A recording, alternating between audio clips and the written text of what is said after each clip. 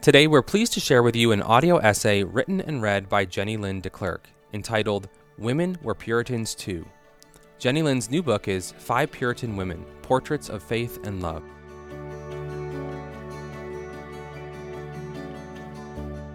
Women Were Puritans Too by Jenny-Lyn de Klerk. It's sort of comical to think of how many Christians today perceive the Puritans as a group of men.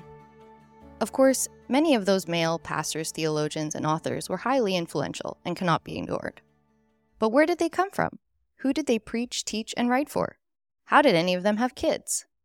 Like in all centuries of the church, half of the Puritan believers in 17th century England were women. And like Puritan men, they were equally as interested and involved in continuing the work of reforming religion in their country and contributing to society at large. Women were Puritans too, and until we get that into our brains, we can't really understand Puritanism at all. That movement so concerned with genuinely loving God in their communities, churches, and families, all of which are incomplete without women.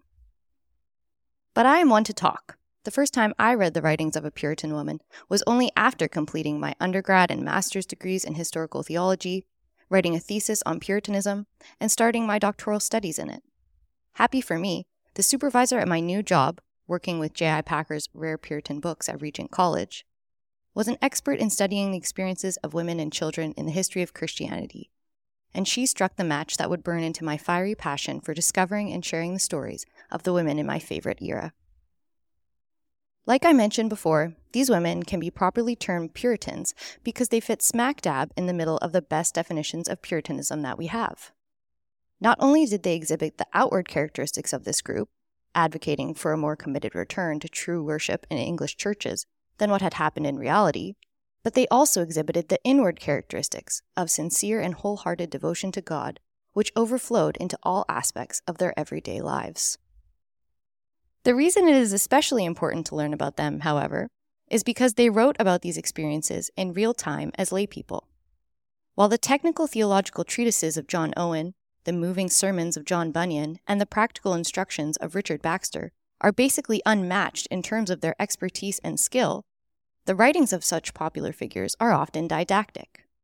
Even those that are more personally reflective still have a somewhat formulaic feel to them.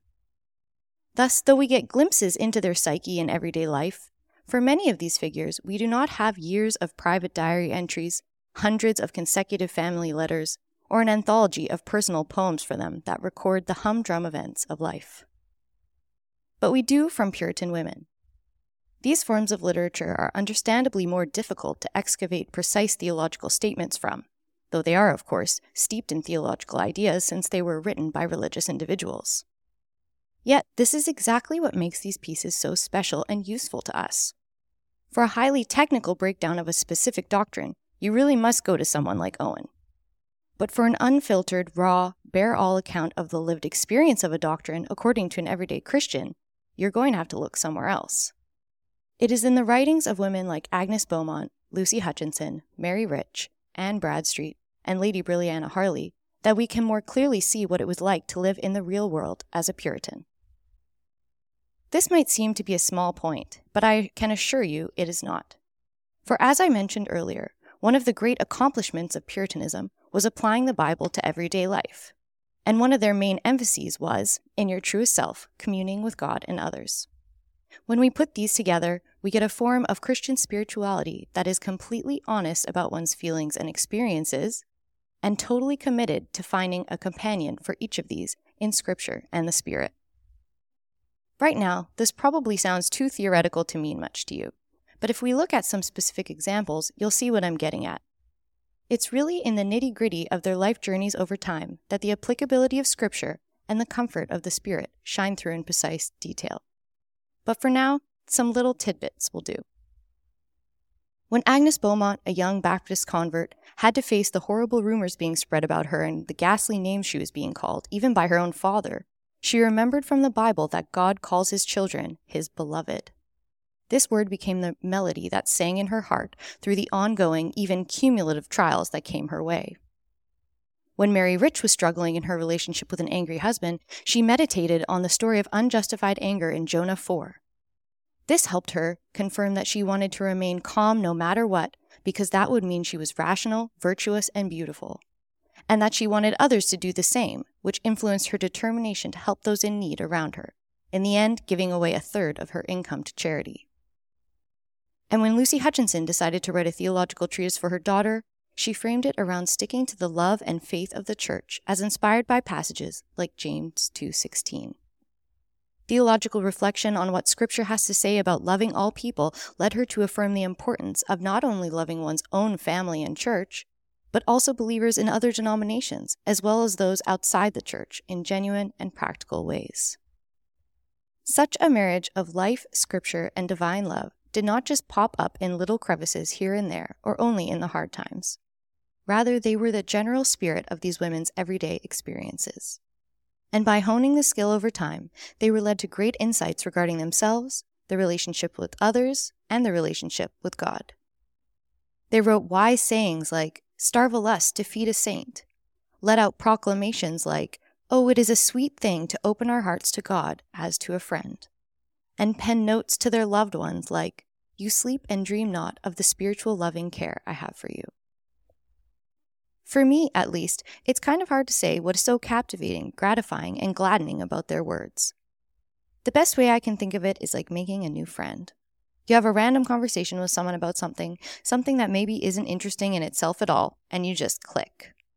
Probably it has to do with the blessing of communication, that we can sit across from another person who has a different brain and different life, and by using words from a shared language, we can, in an instant, get a glimpse into their way of experiencing the world and have them do the same with us.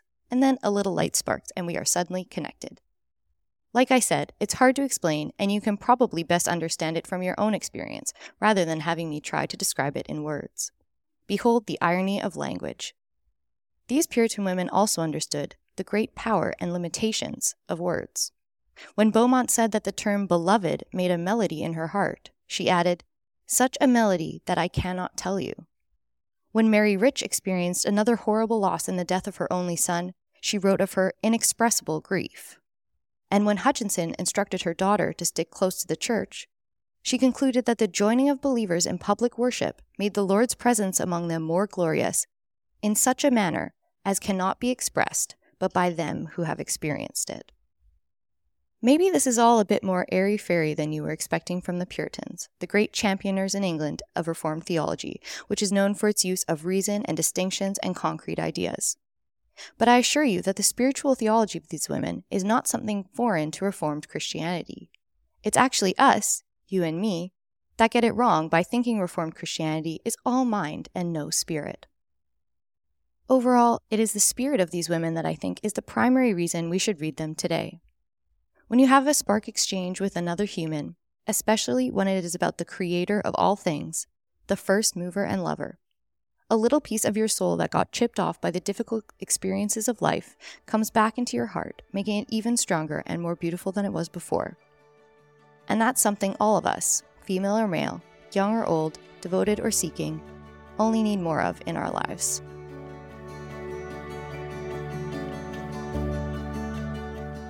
That was Women Were Puritans Too, written and read by Jenny-Lyn de Klerk. For more, be sure to check out her book with Crossway, 5 Puritan Women, Portraits of Faith and Love. Pick up your copy of the print book for 30% off, or get the ebook or audiobook for 50% off directly from Crossway by visiting crossway.org/plus. That's crossway.org/plus.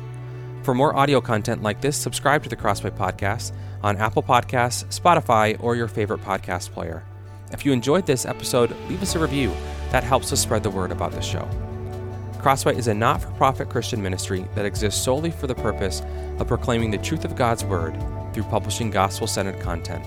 Visit us today at crossway.org.